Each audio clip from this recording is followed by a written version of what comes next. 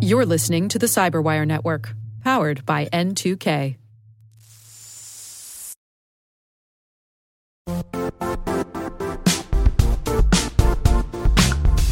The IT world used to be simpler. You only had to secure and manage environments that you controlled. Then came new technologies and new ways to work. Now, employees, apps, and networks are everywhere. This means poor visibility, security gaps, and added risk. That's why Cloudflare created the first-ever connectivity cloud. Visit cloudflare.com to protect your business everywhere you do business.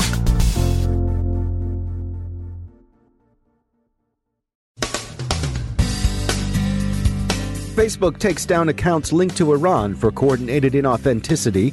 Iranian information operations appear to be learning from the Russian approach. Be divisive, be negative, and be opportunistic. Investigations of pipe bombs and the Pittsburgh synagogue shooting look at the suspect's digital record. IBM announces its acquisition of Red Hat. The Satori botnet continues to evolve. News on British Airways and Magecart. And supply chain seeding? No. Dragonod? Yes.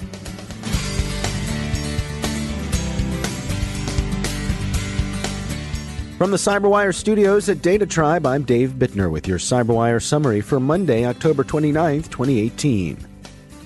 On Friday, Facebook took down a number of inauthentic accounts run from Iran, as Twitter had done a week earlier.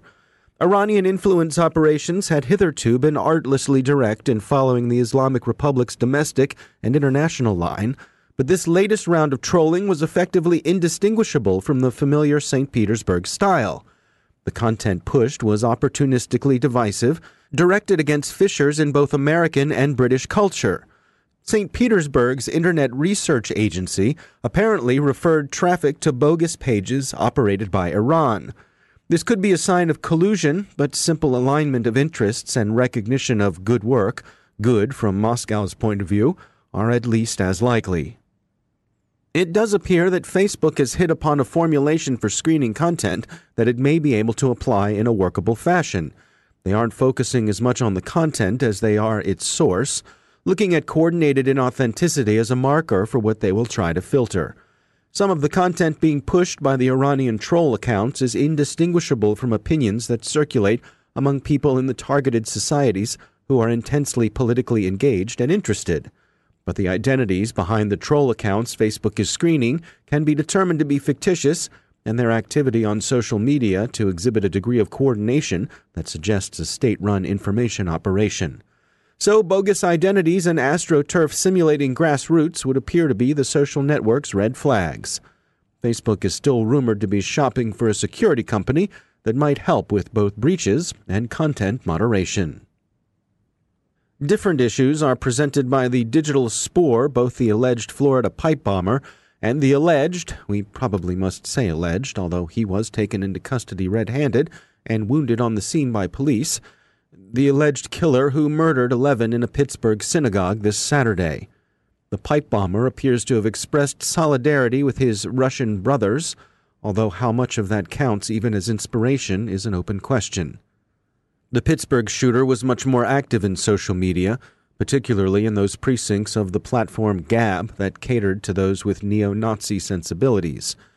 Gab itself has gone down as it's lost access to services provided by other sectors of the industry. PayPal, Medium, Joyent, and GoDaddy all stopped doing business with Gab over the weekend, effectively driving the social network from the internet. What role private industry will come to play in this sort of content moderation remains to be seen. IBM announced its intention to acquire Red Hat for $34 billion, a bet that IBM's future lies in hybrid cloud and subscription-based software. While tangentially related to security, the coming acquisition is regarded by most observers as a very big deal indeed.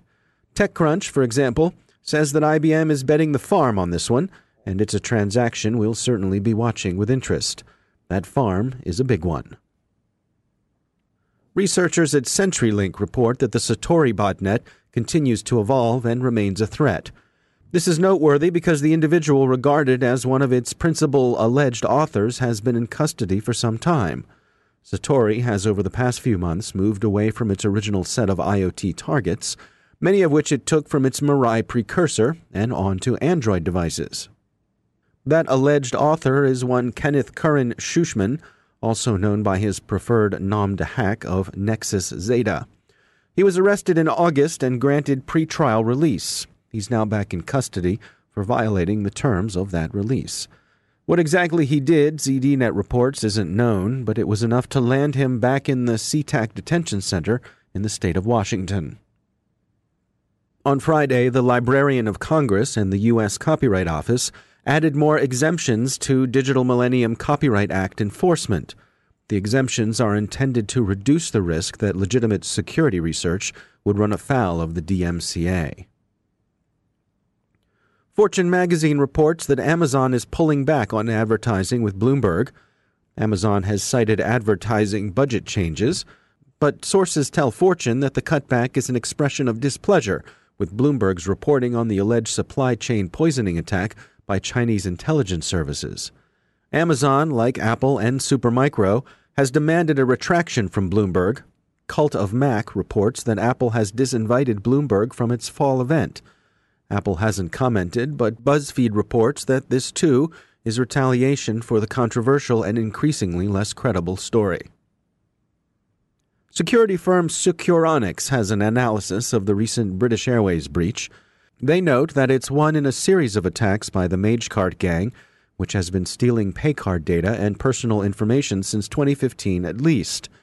They note that Magecart has made heavy use of customized malicious JavaScript on the victim's website. They've at different times done this by directly compromising their target's website or through the compromise of some third-party component used on that website. In the case of the British Airways breach, Securonix thinks the attack was accomplished by directly modifying code on the airline's main website itself.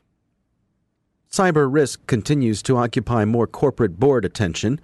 A report from Deloitte finds that the two greatest threats to companies, as CEOs and boards reckon them, are first, disruption of the business by new technologies or innovations, and second, cyber incidents or events. The FBI has glumly warned companies not to expect simple attribution to do much to deter North Korean hacking.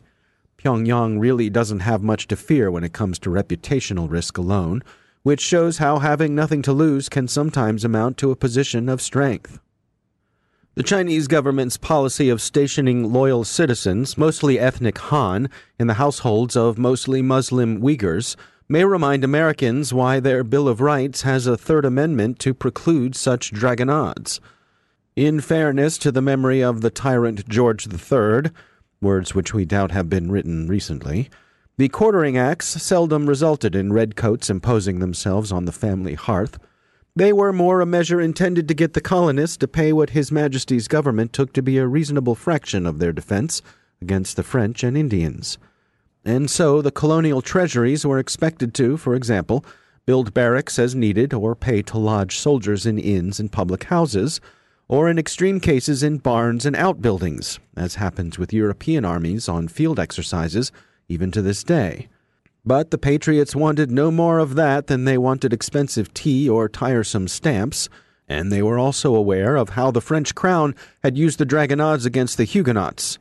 So the last thing you wanted, if you were living peacefully in, let's say, Armonk in the colony of New York, was a file of British regulars looking for accommodations.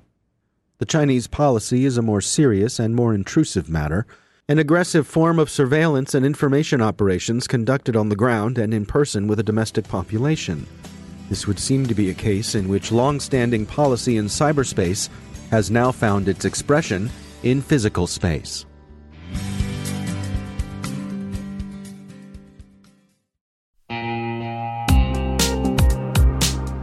Managing the requirements for modern security programs is increasingly challenging and time-consuming. Enter Vanta. Vanta gives you one place to centralize and scale your security program. Quickly assess risk, streamline security reviews, and automate compliance for ISO 27001, SOC 2, and more. You can leverage Vanta's market-leading trust management platform to unify risk management and secure the trust of your customers. Plus, use Vanta AI to save time when completing security questionnaires. Cyberwire Daily listeners can get $1,000 off by going to vanta.com/cyber. That's VANTA.com/cyber.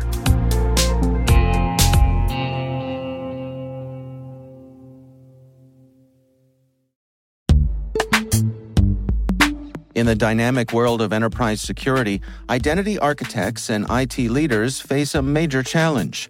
Growth by repeated acquisitions multiplies the complexity of everything. Multiple IDPs, MFA providers, policy engines that all need to coexist. This can lead to fragmented user identities and policies that create security vulnerabilities and add access friction. Strata Identity solves this.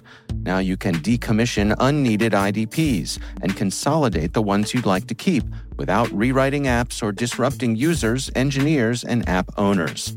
Plus, Strata's modular architecture makes it easy to integrate with any identity provider without manual maintenance and coding. Join the ranks of cybersecurity leaders using identity orchestration. Visit strata.io/cyberwire, share your top identity security priorities, and receive a pair of complimentary AirPods Pro. Offer valid for organizations with over 5,000 employees. Step into a new era of identity management at strata.io/cyberwire.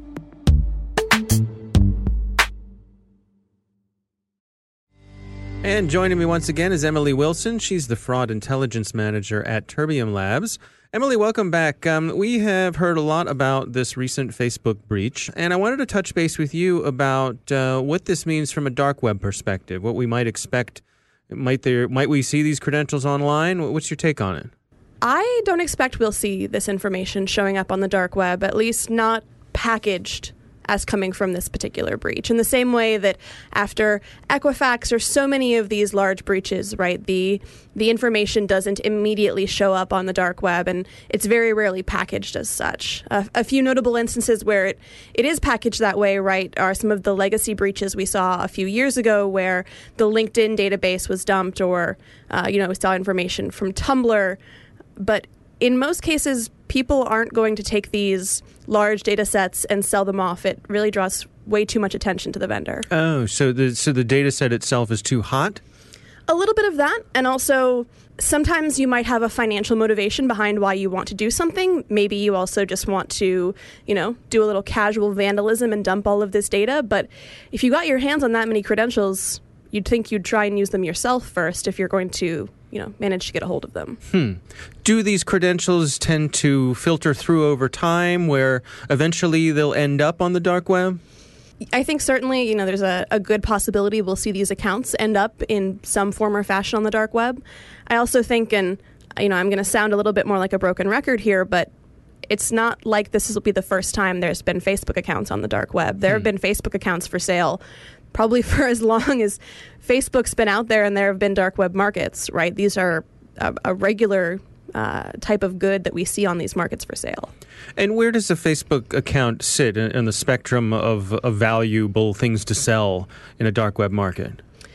If we're talking about value and not price, which I think is the more interesting conversation, okay. These are very valuable because, your Facebook identity is almost as good as a regular identity. One of the issues that we saw exploited with this breach was the issue with Facebook's single sign-on. If you have access to someone's Facebook account, then you have access to all of the personal information you could ever need. You have a, fully vetted audience of people, ready and willing to accept scams because you're coming at it from a quote-unquote, trusted source. Right, a real names kind of thing, yeah. And plenty of advertisements for Facebook accounts being used as a method to cash out, or Facebook accounts being used as a way to verify other payment accounts, right? This is a Facebook account that comes with a verified payment processor account, so you can skip over some of the other more traditional methods of using identity verification.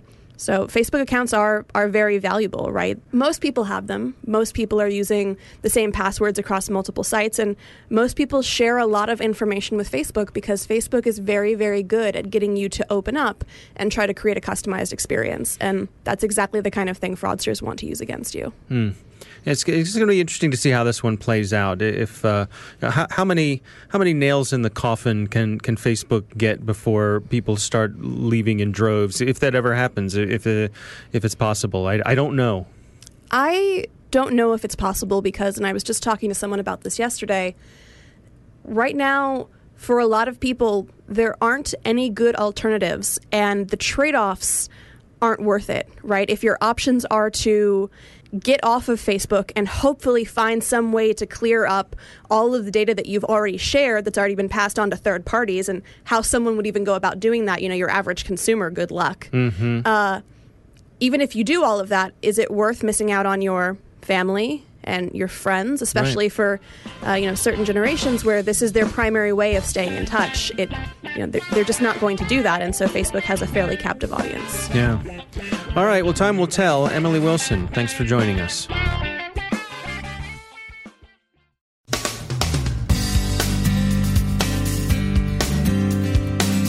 And that's the Cyberwire. For links to all of today's stories, check out our daily briefing at thecyberwire.com. And for professionals and cybersecurity leaders who want to stay abreast of this rapidly evolving field, sign up for CyberWire Pro. It'll save you time and keep you informed. Listen for us on your Alexa smart speaker, too. The CyberWire podcast is proudly produced in Maryland out of the startup studios of Data Tribe, where they're co-building the next generation of cybersecurity teams and technologies.